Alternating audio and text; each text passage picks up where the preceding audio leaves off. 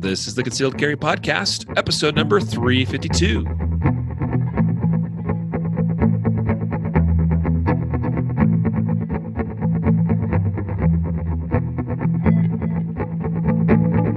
And welcome to the Concealed Carry Podcast, part of the concealedcarry.com network. I am your host, Riley Bowman, and I am joined today by Jacob Paulson. Yes, it's true. I am here. He is here. Jacob is in the house. So, I love how you make me feel like a celebrity, by the way. Because you are. Just generally speaking, you and maybe you want other people to think I'm a bigger deal than I am. Listeners of this podcast, I mean, I think you've sold me really well over the last 3 years. Well, stop cutting yourself short there, buddy. Okay. It's not that I think I'm not cool. It's just I just think you sell me really well. Oh, good. I'm glad to hear that. Well, I think I sell other people better than I sell myself. Frankly, I'm a terrible self-promoter. But I am thrilled to be here with you today, and we're going to have a great discussion about open carry, the practice, best practices, tactics, maybe even from a legal standpoint too. So we'll just kind of see where this discussion leads us today. Be prepared, buckle your seatbelts, hang on. And I suspect that from this episode, there will be at least, in fact, I'm willing to make a bet, we will get at least, do I dare go this far? We'll get at least 3 emails or reviews on the podcast from this episode alone. Probably in disagreement with us. Okay. Yeah, 3 isn't that many, so sure. I think that's not that hard. Well, for a single episode, though. I mean, we've certainly seen that, but anyway. By the way, if you want to reach out to us, contact us, you may do so by emailing us, podcast@concealedcarry.com. That's the best way. That goes directly to me and Jacob and Matthew, the 3 main stars of the show. There you go again. I included myself that time. That was good. That was nice. Self-promotion. All righty. So today's episode, by the way, made possible, brought to you by Ammo Supply Warehouse. Great people, great ammo, awesome prices. I've been ordering quite a bit lately because I've been through a couple of courses for myself, plus in doing some instruction. So I've been both a student and a teacher in the last month or so, and we're going to be instructors again this weekend, Jacob, as we get ready for our Triple Guardian. That is our 3 days of Guardian pistol courses, where we teach. Basically, if the easiest way to explain it is think level 1 to level 3 defensive handgun shooting, but way more awesome than everybody else out there because our curriculum is pretty dang awesome, right? Some more self-promotion. We are the bestest of anyone. Anyway, we start tomorrow with the first class, and so got to make sure I'm well stocked on ammo, and Ammo Supply Warehouse is my go-to place for that. And it makes even more sense now with all the drama surrounding certain entities which shall not be named, at least in this episode. In fact, maybe they should never be named again because of the traitors that they are. But anyway, so certain companies have chosen not to continue selling ammunition for handgun training courses. You know who you are, although I'm sure they're not listening. But anyway, AmmoSupplyWarehouse.com is the place to find them. AmmoSupplyWarehouse.com. Take advantage of 5% discount if you're a Guardian Nation member. Definitely hope that you'll do that. And anything else I should say, Jacob? Nope. Why don't you tell everybody about the new revamped video library? Yeah, so we're really excited about this. So this episode, we wanted to make sure we announce that on concealedcarry.com now, in the main menu of the website, you'll see a new option that says videos. And what has happened is a lot of people come to our site, and it's really easy to find our articles. It's really easy to find a lot of our tools, our business directory and our permit maps and our legal summaries and all that good jazz. But people say that they have a hard time finding our videos on our website. And it's true, because not all our videos are in any given place, right? You can subscribe to us on YouTube, and certainly we'd love for you to do that. You could get some of our videos. You could subscribe to us on our Facebook page here, and you'd get a lot of our videos here. But we didn't really have a home for all the video content. So we've done that now. You can go to concealcarry.com, click on videos there. And if you want, you can choose various different categories of videos. So all of the podcast recordings that we do on Facebook Live can be found there on a page. You can find just all of our videos from SHOT Show coverage, all of our interviews from USCCA expos, all of our gear reviews, all of our shop talks. So you can find the shop talk archive of that weekly show as well. So, or you can just look at all our videos. But regardless, we encourage you to go to concealcarry.com and familiarize yourself with that video resource. A lot of good content goes in there, and we keep it pretty dang updated. Awesome. Yeah, I was really pleased with the organization of it and just having a much easier way of accessing because there's a lot of all of our great video content that's on our website. So anyway, head on over to concealcarry.com. If it's been a while since you've stopped on by, I would hope that you would check it out. Right there on that menu bar, just find videos and go watch to your heart's delight and content. And if you want even more stuff, then check out Guardian Nation, where we have even more videos for Guardian Nation members. Well, Jacob, we sat down and decided we would approach this controversial topic. I say controversial because it does seem like whenever it's brought up, that people come out of the weeds and the woodworks to talk about it because there's strong opinions on, from a variety of different viewpoints and perspectives. And which I find somewhat amusing, at times, because I don't know why we got to get so worked up about things sometimes, but that's the way it goes, especially when we're talking about gun stuff, because we're passionate about it, right? But so we're going to be talking about open carry. All right. Is it good? Is it okay? Is it wise? I don't know. Let's talk about it. Yeah. So I think we have to separate this out a little bit, right? I think sure. I think we have to start with the I'll call it, kind of the legal question, the question as to our rights and the laws and the Constitution and stuff, and then maybe we can go into some of the politics, and maybe we can get into some of the tactics. Yeah, I agree with that approach. And in fact, I want to get this one thing off my chest and out of the way right from the get-go, because what might happen is if I don't say this for a few minutes, I will say something else that somebody might not like, and they'll stop listening. So let me set the record straight right here, right now, about open carry and the right to do so. I 100% absolutely, with full confidence and support, I support the right to openly carry a gun. However, whenever, doesn't matter. Like that, as far as the right's concerned, and as far as the Constitution is concerned, that is without question A-okay. All right.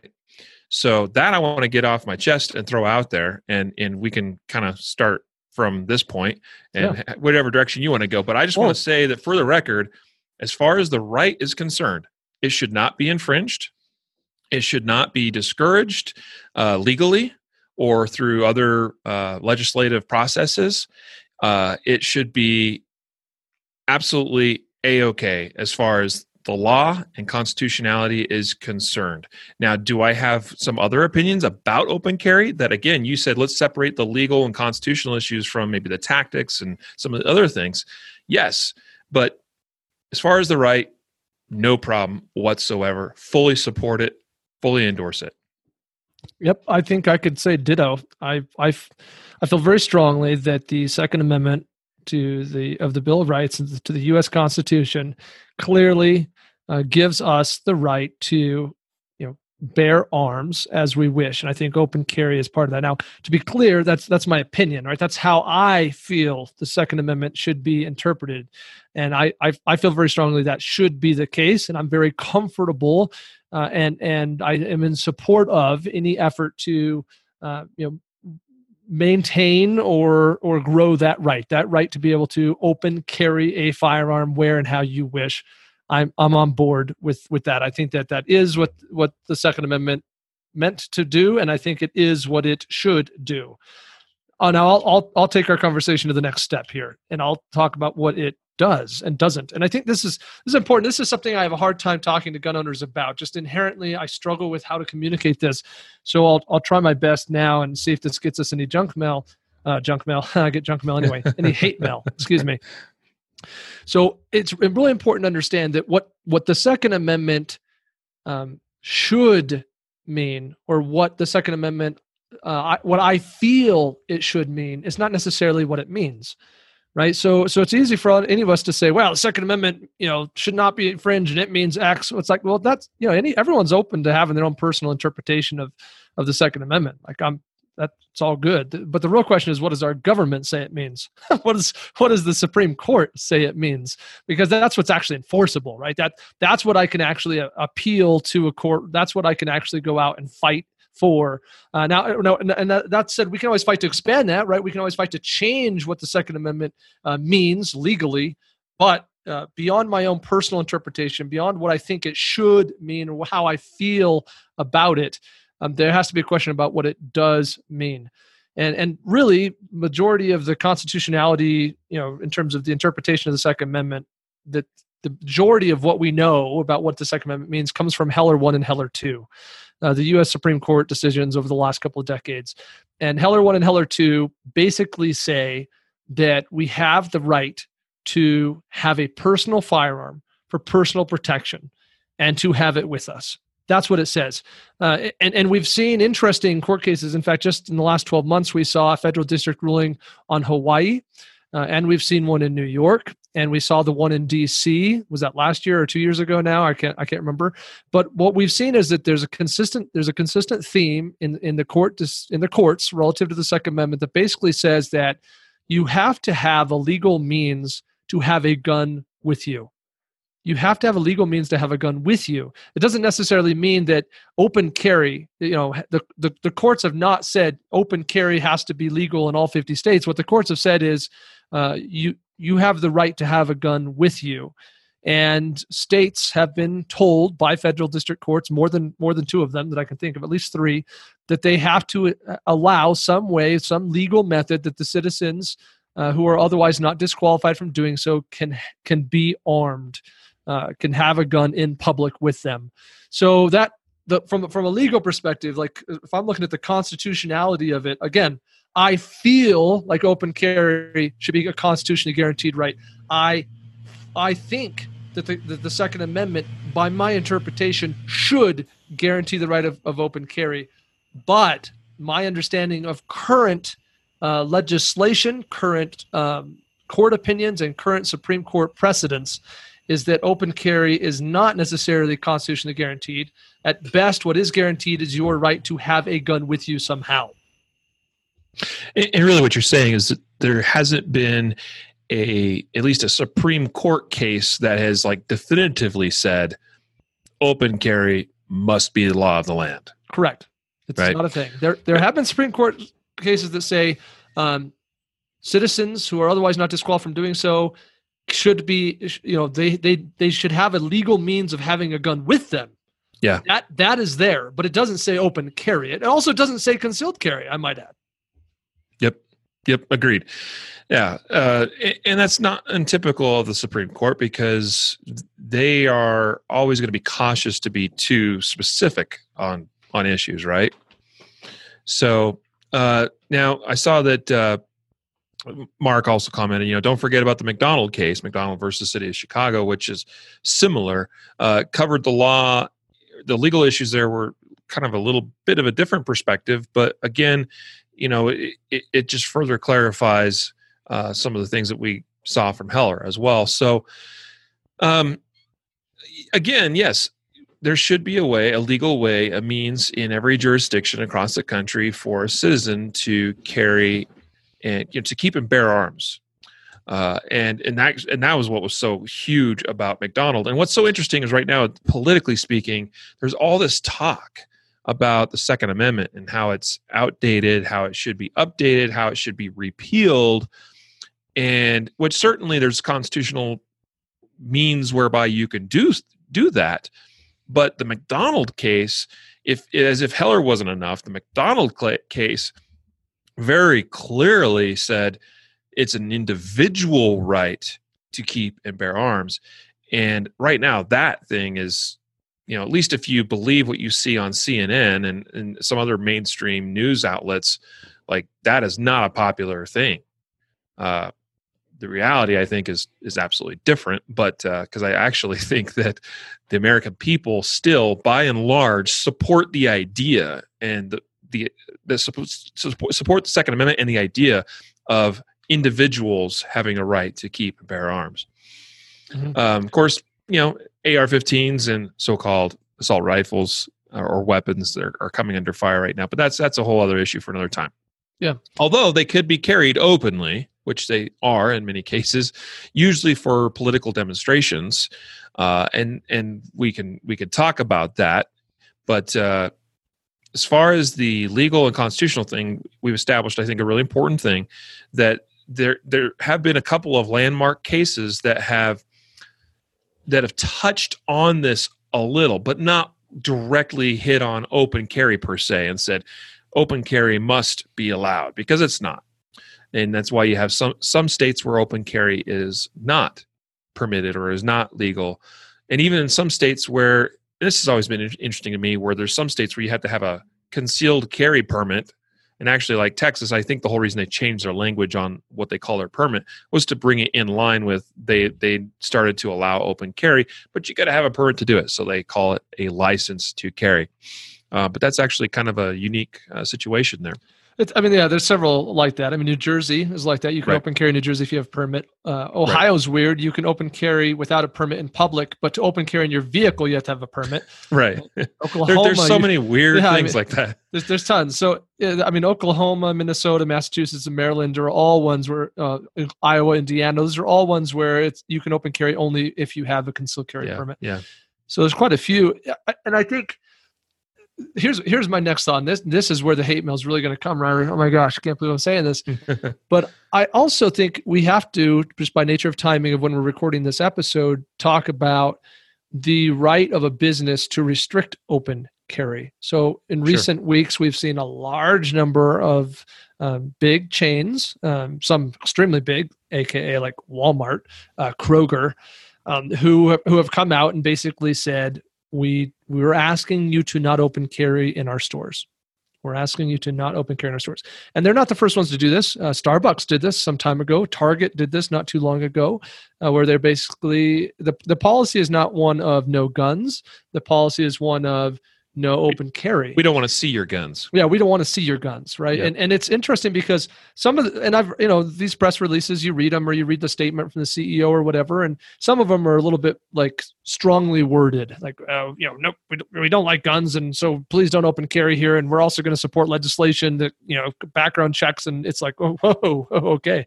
Others are a little bit more gentle. It's the Starbucks one is, to me, has always been the most intriguing, and it's now several years old. But the Starbucks CEO, what he said was something like, listen, what we don't want to be is a pawn in a political game. We don't want our brand to be the place where y'all fight over your rights. Like, leave us out of it, please. And we're not going to have a policy that says no guns in our stores, because it's not fair. Even if we had a policy like that, it wouldn't be fair to ask our $10 an hour employees to confront people with guns and tell them to get out of the store. We're not going to do that for the safety of our people. So we're just kindly asking, not policy, just kindly asking to please not open carry in our stores. So I guess my point is, when people ask me about my opinion on this kind of thing, and it's been coming up a lot recently, I'm a little sympathetic. I'm still kind of pissed off, but to me, there's varying degrees and also kind of approaches to how it's being done, right? The Starbucks one, for example, I'm a little sympathetic, where I'm like, okay, thank you for not asking your $10 employees to come up to the guy with the gun and say, get out, right? If you walk into a Starbucks today with an AR-15, no one's going to say anything. They've kindly asked that you don't do that. That's all. Versus, another company that's saying, hey, not only do we not want to see your guns in our store anymore, but we're now donating money to the anti-gun lobby to pass. But, it's like, whoa, okay, like that's a different kind of statement you've taken. So for whatever that's worth, that's where I'm at on this. I generally just don't patronize businesses that in any way are anti-gun or don't support gun rights. But I'm a little sympathetic to the plea of a business that says we don't want to be a pawn in a political war please leave us out of it. And we're not going to create a policy that puts our own, poor employees in a compromised position. Yeah. Yep. Yeah, those are good thoughts. Also, to be clear and for the record, because I was clear in my opening statements on the constitutionality and legality as far as supporting that of open carry.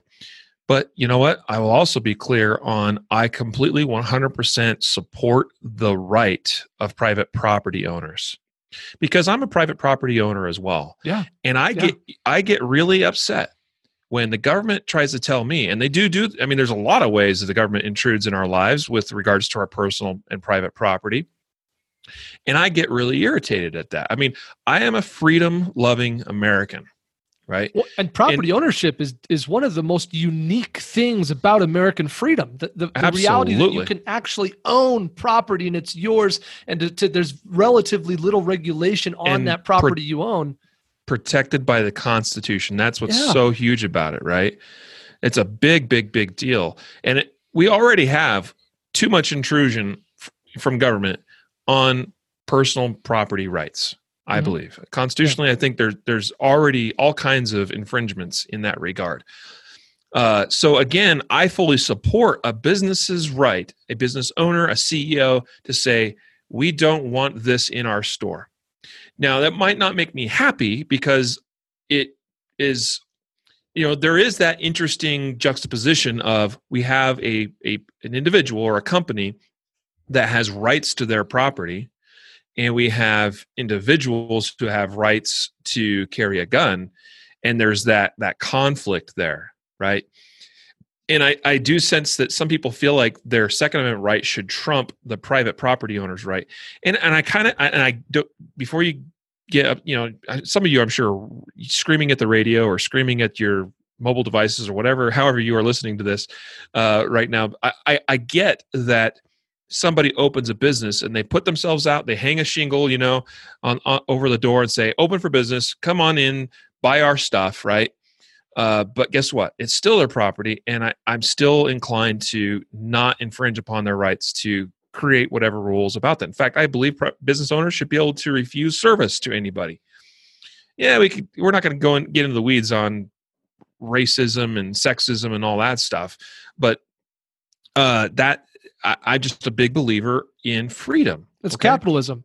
Yeah, absolutely. If you don't like the way the business conducts its business, don't do business with that business. I mean, I can't handle IKEA, not just because they don't allow guns, but because they want you to walk through the entire freaking store just to check out, right? So then, guess what I do? I don't shop at IKEA. That's how that works. I mean, long before Walmart had any anti-gun tendencies or whatever we want to describe what they're doing now. I don't like Walmart because I think their business practices are bad for planet Earth. So I don't shop at Walmart. Those are decisions we get to make. And again, as a business owner, we're not a retail business. We don't have customers who come into a retail storefront at concealedcarry.com every day. So it's not something I have to directly deal with. But I'm a little sympathetic to the plea of we're just asking you to keep the guns covered. And again, how it's said or how it's done or why, what the motive is, those are all things that matter to me when I'm deciding whether or not I'm going to patronize that business in the future.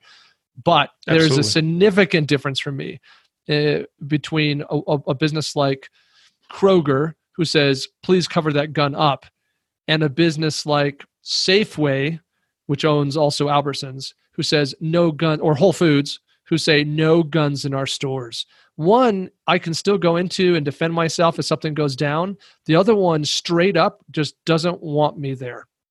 Yep, agreed. And again, just so I'm clear, I completely support these businesses' rights to, make whatever rules they want about their establishments. That doesn't necessarily mean I won't criticize them for instituting such policies, right? I'm free to criticize. I'm free to say you guys are dumb for doing this. But you won't ever hear me saying the government should step on their toes and force them to allow, whether it's any guns at all or just, open carry or whatever it is, whatever the issue is. So anyway, all right, let's move on from that. Let's kind of shift gears, Jacob, and talk about the practice of open carry. All right. So let's talk about gear.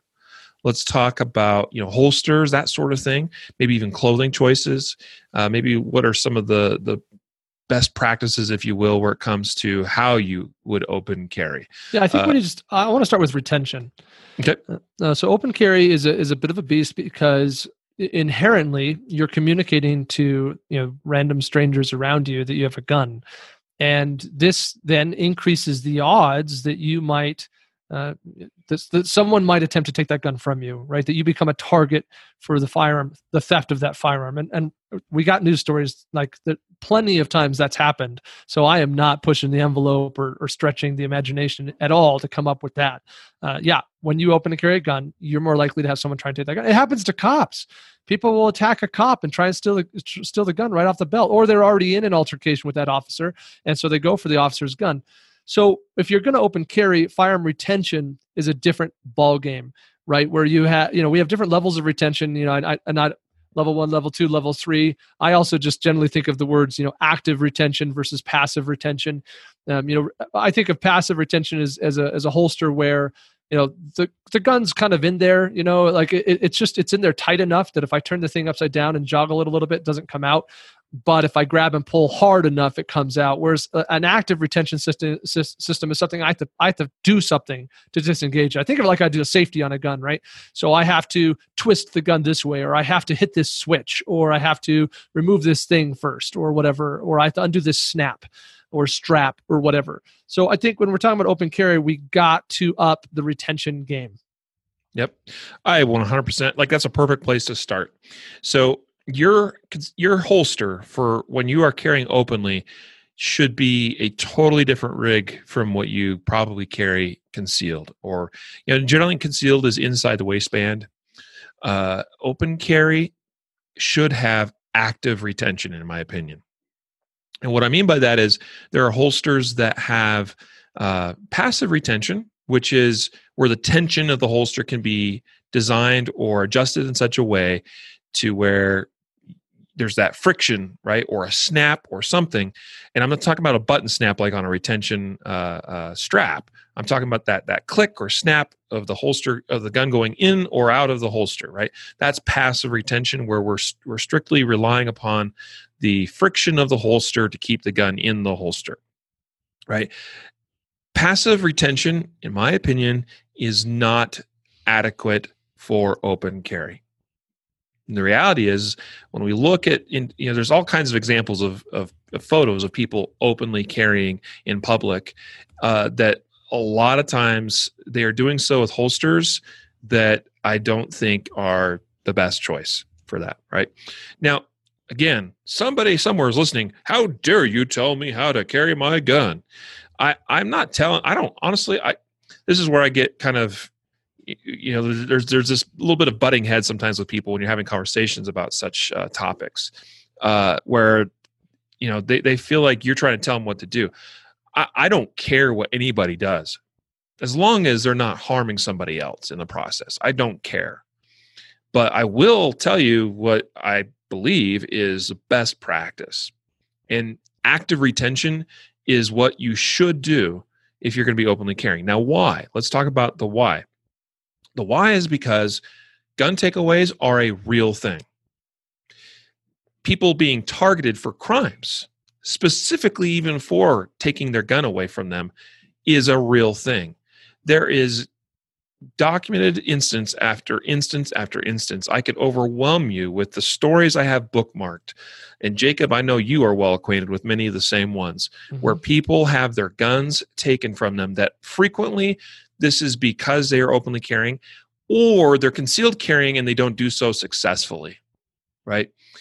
Printing or having your gun exposed when you are trying to carry concealed is no different than open carry, because the difference, it's I know it's common sense, but the difference between open carry and concealed carry is open carry, people know you have a gun. Concealed carry, people don't know, right? So people start talking about printing and whether printing is okay or not okay or whatever. Printing is risky behavior because there is that chance that somebody could know that you have a gun. And if somebody knows you have a gun, then there is a chance, however slight it may be, but there is a chance that you will now be targeted because of that gun. Now, so often people say, "Oh, I'll be the first person that gets shot." That may or may not be true. It could be. It certainly could make you a target as far as violence, but it's far more common that people are targeted because the criminal wants the gun that they have. And so often we see holster and gear choices that are used in open carry situations that make it far too easy for that individual's gun to be removed from them. Yeah, So, I mean, major holster manufacturers are out there selling holsters with the label OWB that are horrible for open carry. Now, that doesn't mean they're necessarily bad for OWB, right? If Right. you carry OWB and then you cover it up with a shirt and you're concealing it, whatever, or maybe you're using it at a range where you don't need active retention. But if you're open carrying, your traditional OWB holster from most of these holster manufacturers does not have an appropriate level of retention. Yeah, absolutely. So what I would say is the gold standard in this regard would be like a Safariland ALS holster, outside waistband. It's got you have to use the thumb to activate or deactivate or disable the retention on it, and the gun is able to come out, right? And it can be done so very quickly with practice and training with that holster, right? It shouldn't really slow you down that much. Mm-hmm. I've used level 3 retention holsters for many years, and I can draw maybe not quite as fast as I can without, but plenty fast, meaning I can still get 1 second draws and shots on target from a level 3 holster without really thinking about it too hard. So anyway, okay, so if you're going to open carry, my first recommendation, like Jacob's is here, because you're the one that brought it up, is use a holster with good retention. And I would say it should be active retention. Again, do what you want to do, but understand the risks. And understand, I know that there's so many people out there that, frankly, they're ignorant to the fact that they believe that they will never be targeted or made a victim because of that gun carried on their hip. So I think another natural progression here, again, I think I said we would talk about gear and stuff like that, but this would lead us into whether open carry is a deterrent or not. And I want to save that still here for a little bit later. I want to talk real quick and shift gears to, you mentioned, Jacob, that there's plenty of OWB holsters out there that certainly could be used for open carry. Now, whether they are the best thing to use because of a lack of active retention or not, that again, we've covered that. But you could certainly go OWB and wear a heavy jacket or coat or something over top of it, or even some shirts, and conceal it that way. But let's talk about, again, open carry. And there are some states where where open carry is legal, of course, but maybe there might be an issue in terms of legality if that gun becomes slightly concealed, or vice versa. Right, or the other way around. Sure, absolutely. That's so. I will address the one issue, the one half of the issue, if you'll take the other half. Sure. And so what I'm referring to is, I know some people practice open carry because it's the only method that's available to them, whether because of their age, because there's plenty of instances where there are individuals between the ages of 18 and 21 where they're not quite old enough to get a permit, because most states' permit laws are based around the age of 21. And so, but they can carry legally a handgun openly, and so they will do so. There are individuals where they simply have not been able to get a concealed carry permit for whatever reason, or concealed carry maybe is difficult to achieve in their particular jurisdiction, but perhaps open carry is still allowed. So let's just suppose that you're in a situation where open carry is mandated or mandatory. I would say, or your choice. Yeah. Well, but I see where you're going. I'm sorry. Yeah, right. where I'm going with this. That's the only option you have legally. Right. Where I'm going with this is that you should make sure that you make clothing choices that ensure you're not going to have an issue here.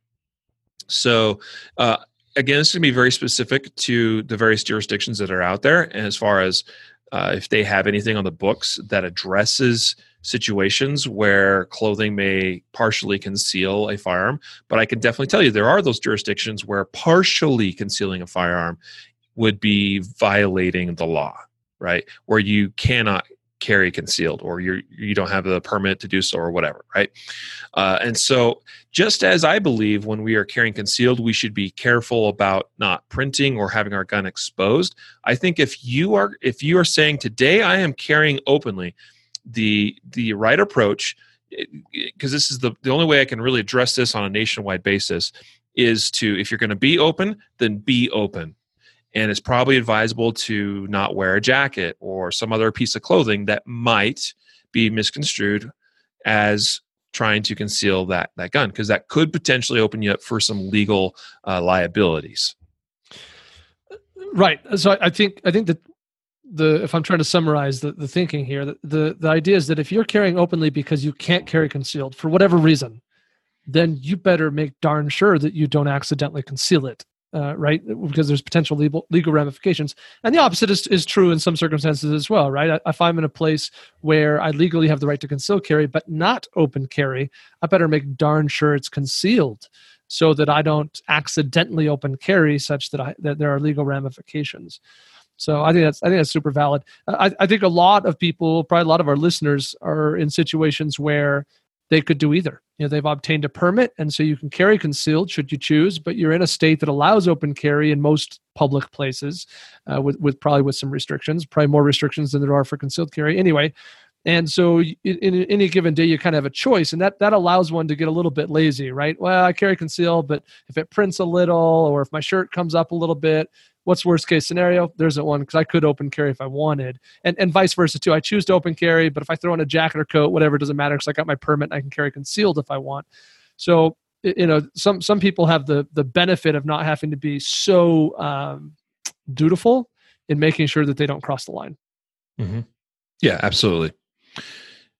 Now, Jacob, what about, so let's talk about open carry from the perspective of someone's trying to conceal carry. What sort of legal challenges might there be if someone's trying to carry concealed? Maybe they're required legally in their jurisdiction or whatever it is to be so, but they accidentally print, or what kind of situations are you aware of there? So we're going to share a link in the show notes of today's episode that will take you to a webpage where you can see all 50 states and whether or not open carry is legal or not. So that'll be in the show notes. But to be clear, if you're in a situation where open carry is not allowed, whether that be statewide, you're just not in a state that has open carry, or you might be in a specific circumstance or place. Like here, you and I, Riley, we're in Colorado, where generally speaking, open carry is allowed, but in a certain city, it might not be, or in a certain building, or in a certain park or trail or whatever. And so if we're in that situation and we're attempting to carry concealed and we fail, I think the first thing to understand is you are open carrying. There's not some third mysterious in-between status. At any given time, so far as I'm aware, in all 50 states, and I'm happy to be corrected if anyone wants to, but so far as I'm aware, in all 50 states, you are either at any given time carrying concealed or openly. There's not some half or sort of or almost. It's, either it's concealed or it's not. And if it's not concealed, you're open carrying, and you would be subject to whatever legal consequences that may exist for carrying openly. So when I teach a concealed carry class, I make sure that I clarify the parameters around open carry, not just so that the person has that choice if they want to open carry, but so that they understand that if they fail to conceal properly, they're now open carrying on accident, and so they could be subject to whatever potential challenges there are there. Yeah.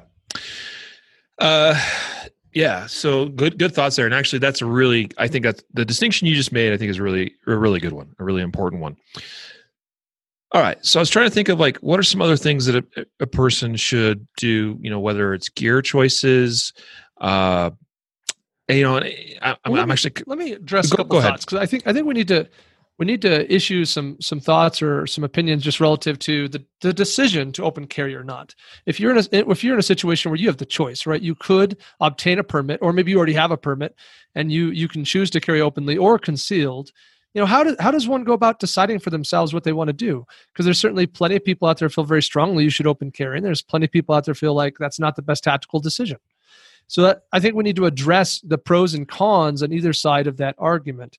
So we can just start shouting them out, or I can play one side of the debate, you can play the other, Riley. But I'll start with some arguments in favor of open carry, because I think sometimes open carry doesn't get as much love as it could. So open carry, we mentioned it might just be something that's your only choice. You might open carry because you just moved to a new state, you're waiting to get your permit. You might open carry because you're at an age where you can't obtain a permit yet.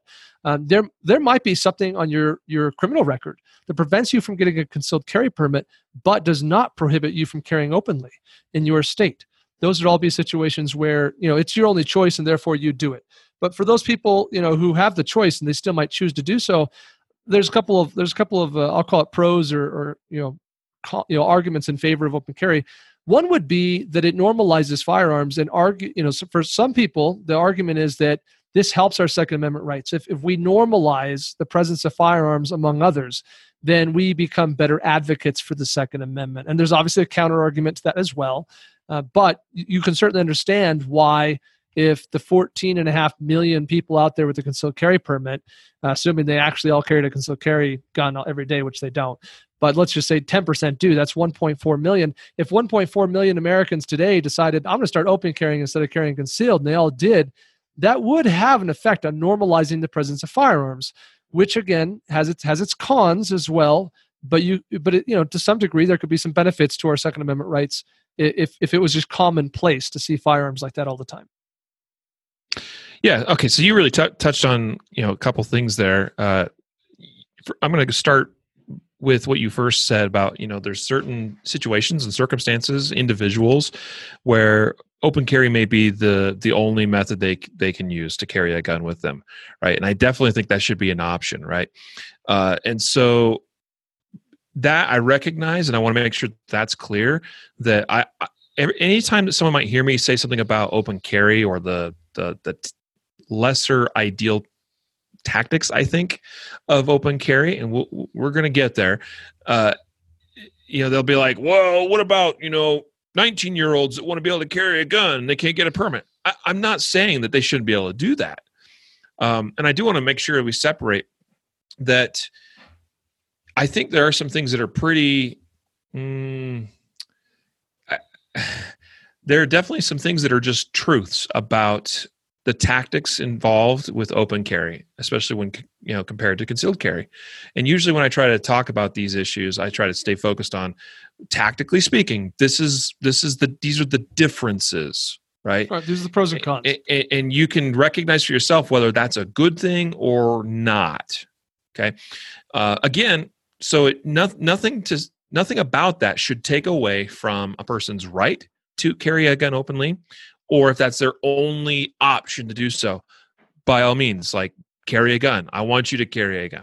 All right, now to your other thing about normalizing. The counter argument. Yeah, you need to give us the counter argument on the concept of normalizing firearm presence. So the counter argument, I agree that if we had more and more Americans that it was apparent they were carrying guns, meaning that they're probably carrying guns openly, so that it's in the public eye a little bit more, I do think that, as is the case with anything in society, in civilized society, the more we see something, the more something is publicly acceptable, well, it becomes normal, right? And we definitely have gotten away from the idea where carrying a gun is normal, at least in the public eye. And I do think that's too bad.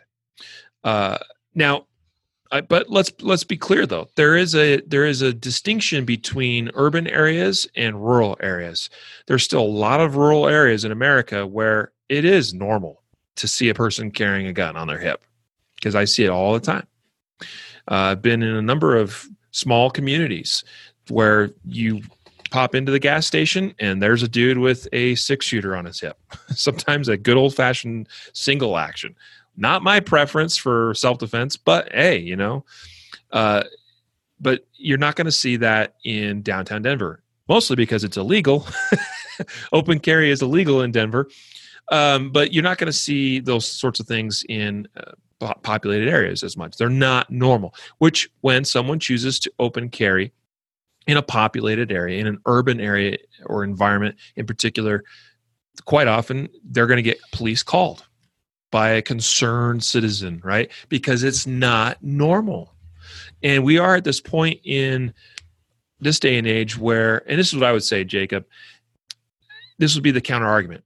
Again, I support the right to do this, and I certainly have no problem with the idea of carrying guns being normalized in society more like it used to be.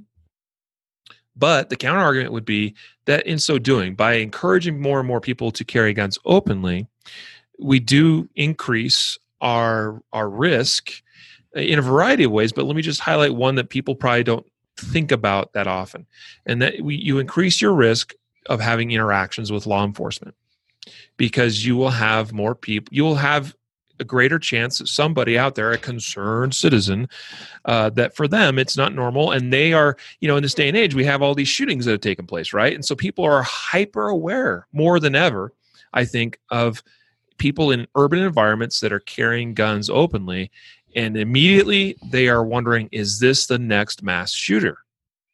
Right? And so police may get called. Be prepared for that and know how to handle that. Right? But just know that you're increasing your personal risk, because anytime we are, and I do believe, by the way, law enforcement officers should be trained, and should be even better trained than they probably already currently are, as it relates to how to deal with gun carrying Americans, because there are definitely those out there that don't do a very good job of it. But just know that every time we have an interaction with law enforcement where they know you have a gun, there is just that it may be slight and it may be great. It really depends on the officer that you get that day, right? Yep. You increase your risk of that interaction going sideways. So there's an argument for, that can drain tax dollar resources. If we're occupying law enforcement officers with dealing with completely law-abiding citizens because someone else is scared or freaked out, there's an argument there that's against open carry, that we're potentially unnecessarily wasting taxpayer resources in the law enforcement officer. But then the argument could be made too that if it was really that commonplace and it was happening all the time, that then maybe it would decrease the odds that it does become a law enforcement challenge. I don't know. Another common argument, Riley, that one might use in favor of open carry is that, hey, I'm a deterrent to crime. The criminal sees me and says, "Oh, not here, not now. That dude's got a gun. I will go somewhere else." Yeah. All right. So I think the important thing to recognize here is, if a criminal sees a person, a normal, law-abiding, gun-carrying citizen, they may very well be deterred. But what's important for us to recognize is that there's different types of criminals. There's criminals that are looking for a simple robbery, right? There's criminals that are looking for some sort of, maybe it's a sexual assault situation, right? Maybe there's all kinds of things and all kinds of motives and varying degrees of, just like there's all kinds of different levels of aptitude and skill amongst shooters. There's all kinds of different levels of skill and aptitude of criminals, right? And so there's going to be certainly some criminals that will be deterred by the sight of a gun. That is I'm sure that's the case. Now, it's a very hard thing to measure and prove just how effective that is. But here's the other side of that.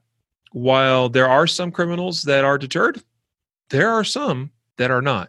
And we do have very sound evidence of that, because just in the very simple fact that there are criminals that will target you just because of your gun. They want your gun. That's a fantastic way for them to get a gun in their hands that, right off the streets, that they can then go use in committing some other crime, right? And so, and then the mass killing, they're committed. It's not a turn me away kind of thing. It's a, I guess I better shoot you first kind of thing. And exactly. And then that may be an instance. I'm not aware of one happening except for where law enforcement was involved. And by that, let's just refer to, say, the CiCi's Pizza incident in Vegas a few years back, where they shot the officers at CiCi's Pizza, went over to Walmart. Why they did that, I don't know necessarily. But arguably, that whole shooting started with them taking out armed individuals that were in the vicinity of where they then continued to commit their other crime. So, again, is it a deterrent? Sure. But is it a deterrent for every situation? No. And by the way, I'm not as concerned about the criminals that are easily deterred, because there's probably a lot of other things about me as an individual that likely make me more of a deterrent than even just the fact that I have a gun. Like just my size, Jacob. Am I a small dude? No, you're a big dude. I mean, so there's going to be some criminals that are deterred just because of my size and that they don't want to tangle with me, right? There may be some criminals that are deterred because they notice that you are an aware individual. This person does not look like an easy target because they will see me coming, or whatever it is, right? You see, so deterrence is such a bigger, like, this is what drives me insane about this argument about open carry as a deterrent is we put it in a silo. Like, if I have a gun on hip, wow, and so Matthew and I obviously talked about this, gun is not a magic talisman thing a couple episodes ago. And we talk. This was one of my big points is that deterrence is so much more than just gun on hip or not. Right? There's so many factors that go into that. And so, yeah, I think I will leave it at that. Other than to say that I don't carry a gun for those easily deterred people. I carry a gun for the ones that are not easily deterred, and including the ones I'm not as worried about the guys even necessarily that. Yeah, I'm worried about the guys that no matter what I do, no matter how I carry myself, no matter the gun, whatever it is, I worry about the guys that are not easily deterred and that are truly dangerous. That is why I carry a gun. And that's who I prepare for, not the easy, low-hanging fruit criminals. Yeah, there's kind of a gray man concept, right? And it's an each to their own thing. Like if you decide that on this argument, there's pros and cons both sides, right? If you decide that you're on that side, that's fine. But it's important to understand both arguments of any debate. That's just how I feel about that. So here's another one, Riley. So what about speed of draw? I get to my gun. I think that's bunk. Yeah, no, I think that one's completely baloney. It's commonly used, but it's a training issue, right? So, and I've demonstrated it before, and I could demonstrate it again and again and again, right? So and I know that I can draw and put a shot on target pretty accurately, even in the like 3/4 of a second, like consistently from concealed, right? I'm not going to get magically even a tenth of a second faster from an open carry holster. There's a point where you hit the limit of function that my body can do as far as speed of moving my hand to the gun, hand on gun, extending gun out to target, pulling trigger, right? Well, it's also because the movements of this, going to establish grip with the strong arm and the support hand, removing the garment or, exposing the gun that was previously concealed happen at the same time. So it's not like it's an incremental time being added to your draw speed. Oh, now because I'm concealed, it's going to cost me X amount of time because I got to remove that cover garment. It shouldn't. Not if you draw properly, because those two things happen simultaneously. They can and they should, yes. Yeah, unless you're clearing with one hand. That's the only time. Well, sure. To be clear, if and this is because of whether this is how you train to do it or you don't have the option of using your support hand to clear a garment. If you are clearing a garment one hand, or if you're drawing a gun one-handed only and shooting it one-handed only, then it's going to be measurably not, and it can be slight, right? Because again, it's a training thing. How much you practice and how many reps you get doing this thing will make you vastly, improved over the average individual where it comes to this sort of thing, right? So what we'll see is that untrained individuals, there will be a big difference between concealed and not concealed as far as drawing their gun, right? So, but that's a training thing more rather than it is actual practice, being that big of a difference in terms of that draw speed. Yep. Well said. Hey, one thing real quick. I'll just throw this out there, kind of related to the thing we talked about a minute ago about deterrence, right? I want to just also highlight the fact as an argument against that having a gun be known to the public, meaning openly carried, can actually escalate situations sometimes rather than de-escalate situations. Let me give an example. There's a number of incidents out there where an individual is involved in an accident, maybe even a road rage situation, where let's just imagine this. You get into a small fender bender, and maybe it's your fault even, right? Like you ran into the back of somebody. This could totally happen. This is reasonable because by the way, the example I'm going to give, there are situations that have played out almost exactly like this. So let's suppose you run into the back of somebody. They get out of their vehicle and they're kind of upset, clearly. you just hit me. What's the deal, guy? And maybe they even get right up in your face, and you get out of your vehicle and you're carrying openly, and they see your gun. Now, there are situations where that has caused that situation to escalate as opposed to de-escalate. There are also examples where the sight of the gun has de-escalated a situation like that. But I'm focusing on where it can go the other way, where where that might cause that person to get even more mad. Like, what are you going to do? Shoot me? You got a gun. And then what that can lead to, and has led to, is that individual may be the individual that reports things to police, and they may even exaggerate the story. They may even make things up. False claims. Exactly. Where this person ran into me, or we were in this, this guy was road raging, whatever. And then when he got out of his vehicle, he threatened me with his gun. So what's going to happen? You get pulled over, or you get stopped, or whatever. And what's going to sound believable? Well, if the story was this happened and he threatened me with his gun, but then you get pulled over or stopped later on and you don't have a gun on you, well, okay, clearly they're making it up. But if you get stopped by law enforcement later and they see, oh, yeah, actually this person is armed. Hey, who's to say that what that initial call, who is the person that's listed on the report as being the victim, who generally whoever first calls is probably who's going to be recorded as the victim. That sounds a lot more believable now. It sounds plausible even, because this person said this, and we stopped the individual and actually found that they had a gun on them. So it just there's just all kinds of there's problems that can result from being an open carrier.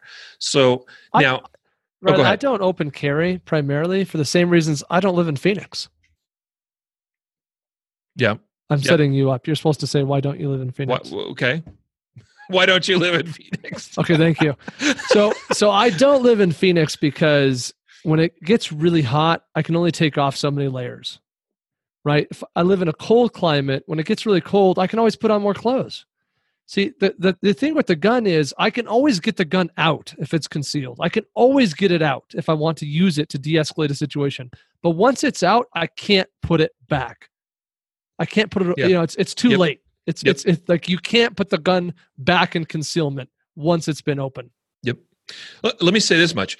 If it takes a gun to de-escalate a situation, regardless of situation, road rage or whatever, right? Like kind of along the lines of the example I just gave. If it takes a gun to de-escalate a situation, then the gun, in my opinion, shouldn't become involved until it's an appropriate time for that gun to be the tool that it is to actually stop or de-escalate the situation, right? Does that make sense? Do you understand what I'm trying to get at there? Yeah. I think we're saying the same thing in two different ways, right? Okay. Yeah. That's the point. Is like that. I always have the choice to get the gun out, right? If I carry concealed, when the time is appropriate to use that gun as the tool that I want it to be used for, I always have the choice.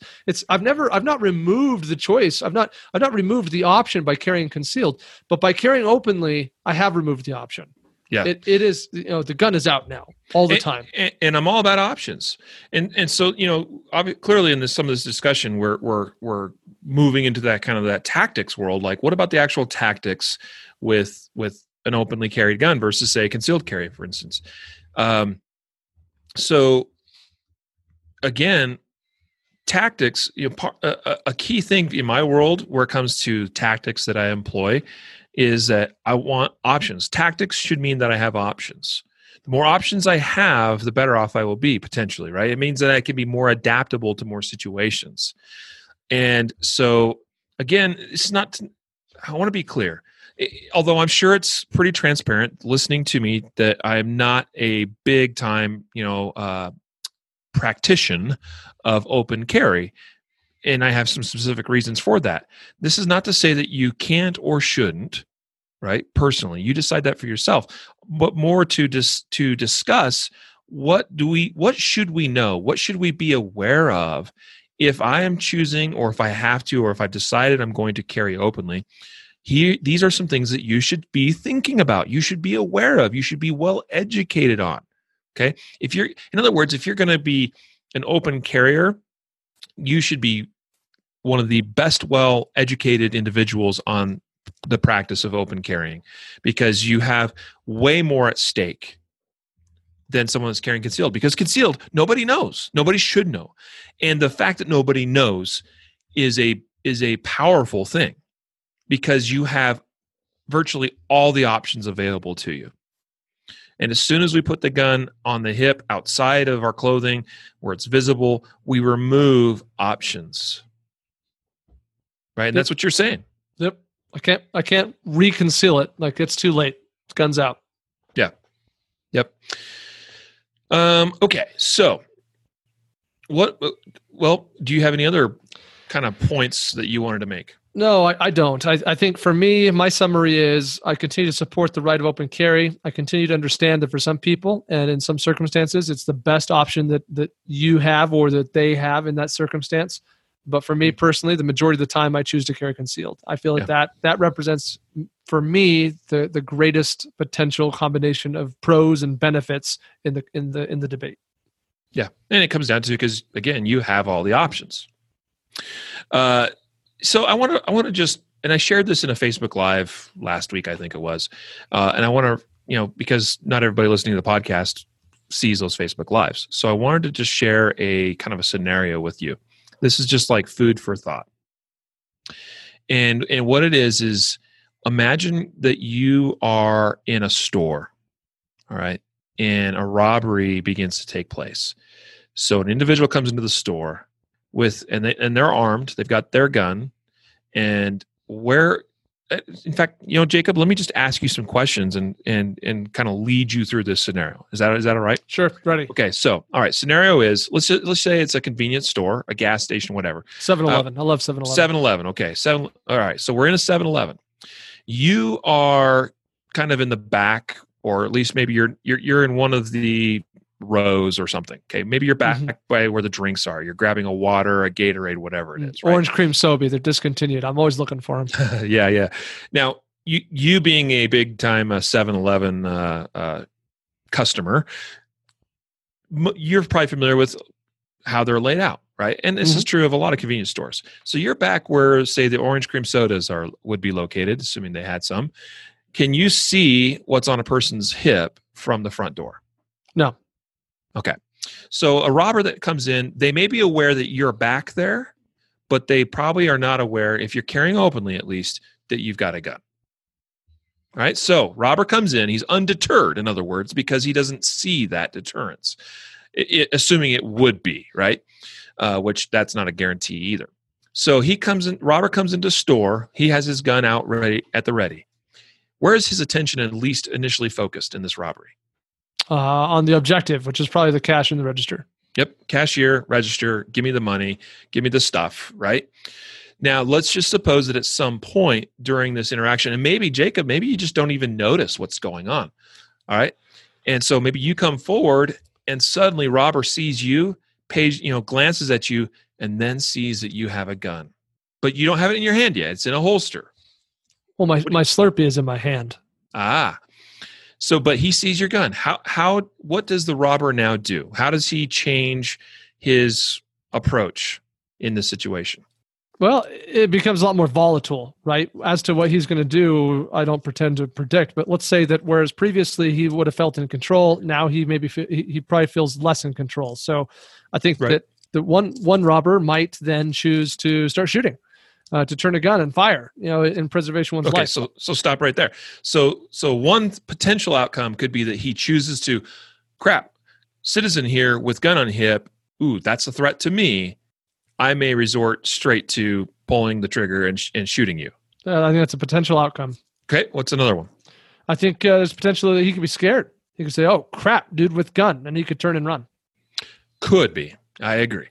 So that again, probably not likely yet, I would say. If the gun comes out, I think it definitely could become a deterrent. It's more of a deterrent when it's in your hand, right, than when it is in your holster.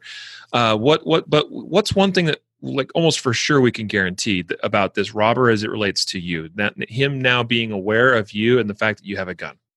If he decides to engage, I'm the first one getting shot.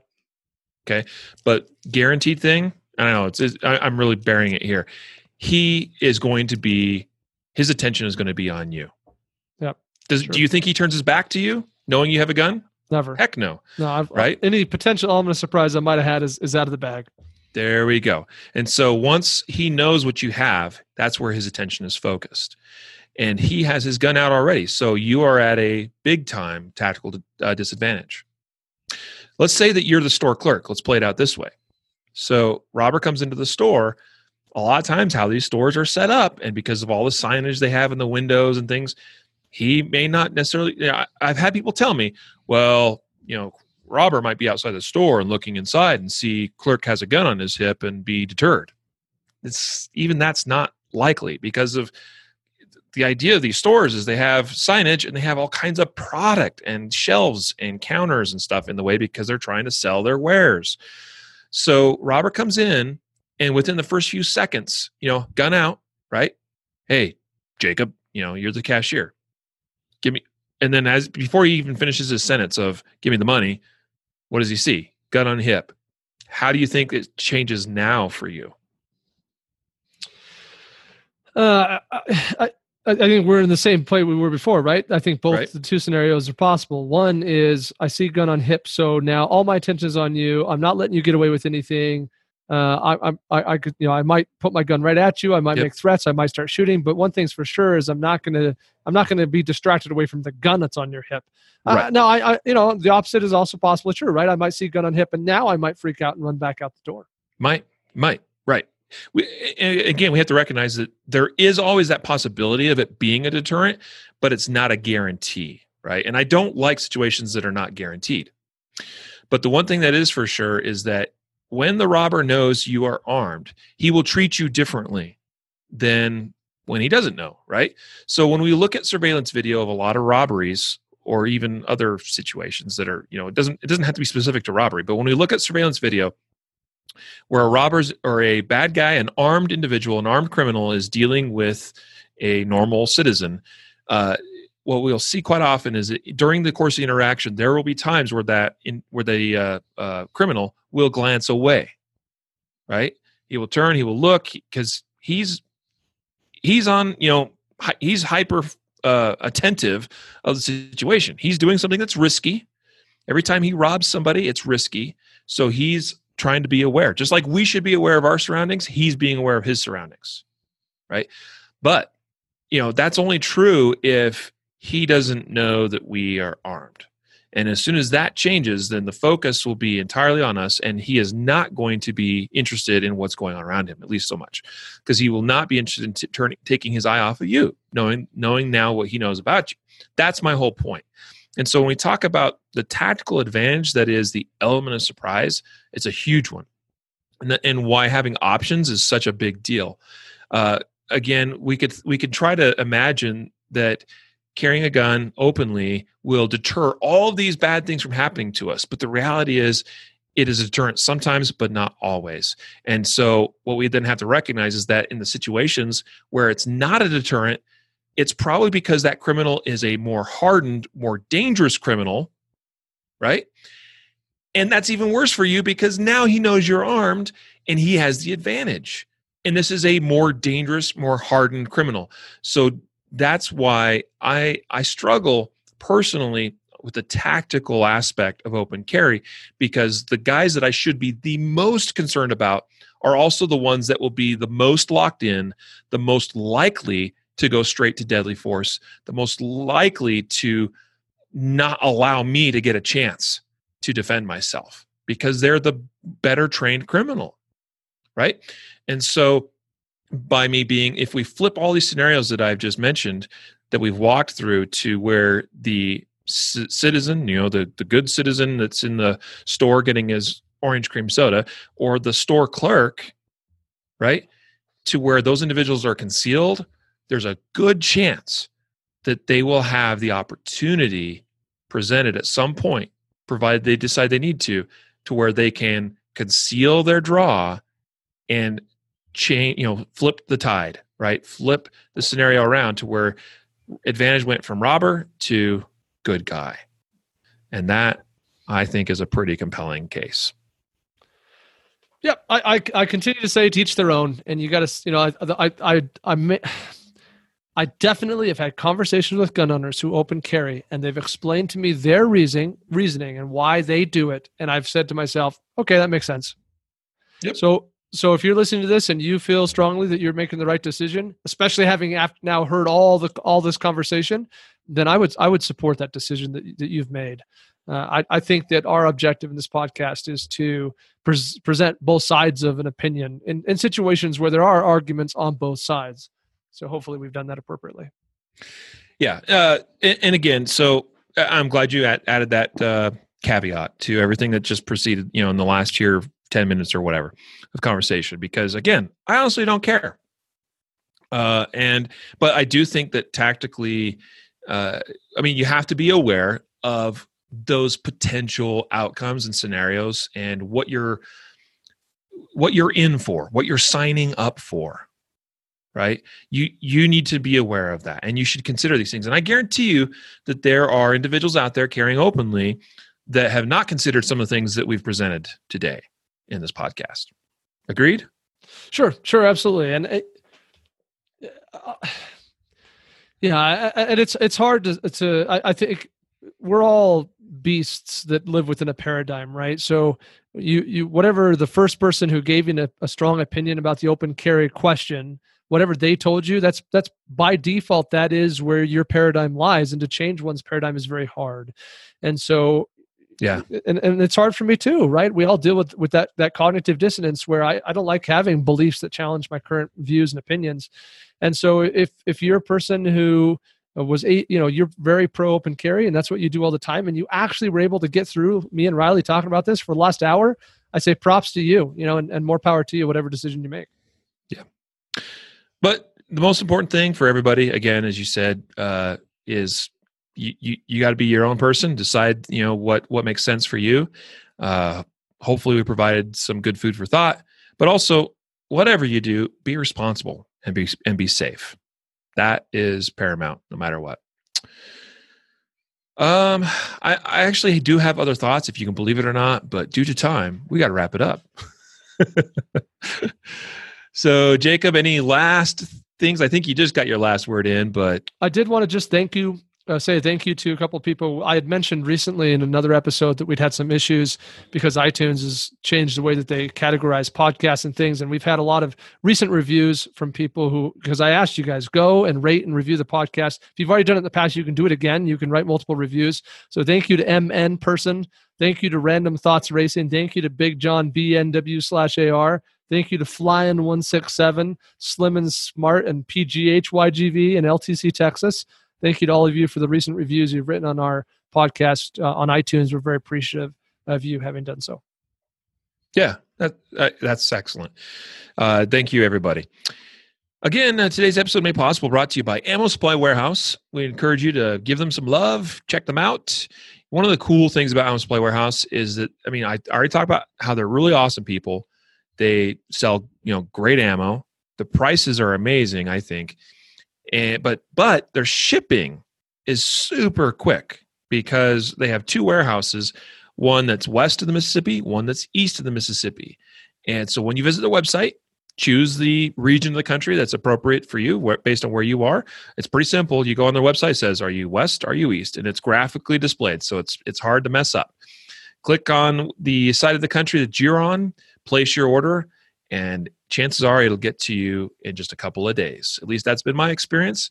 Every order that I've placed has arrived, and it hasn't taken long at all. In fact, and I think we are probably maybe a little bit advantaged.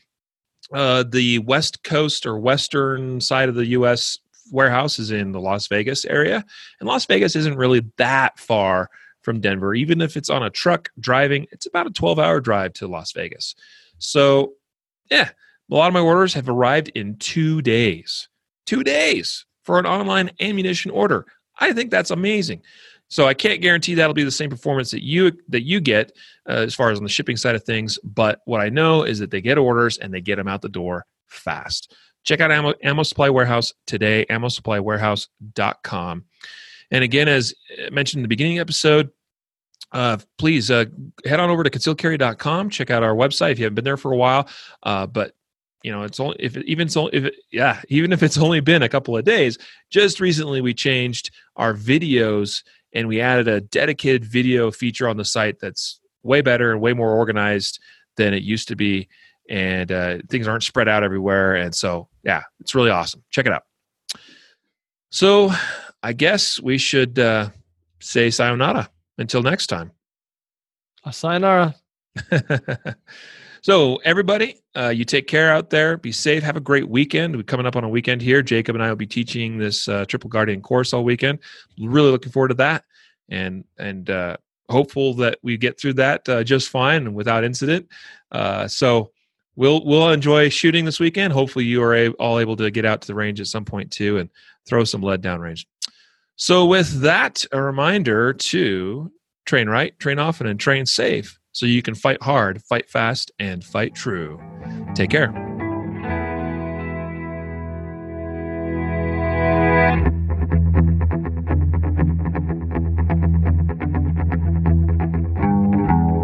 A reminder that laws vary from place to place, and we encourage listeners to seek local legal advice to understand applicable laws. The Concealed Carry Podcast, Concealed Carry Inc., ConcealedCarry.com, and their affiliates strive to share insights and stories about firearm-related incidents and laws, but things could be different where you live, or laws may have changed by the time you listen to this. We cannot be held liable for your actions based on the information shared in this podcast.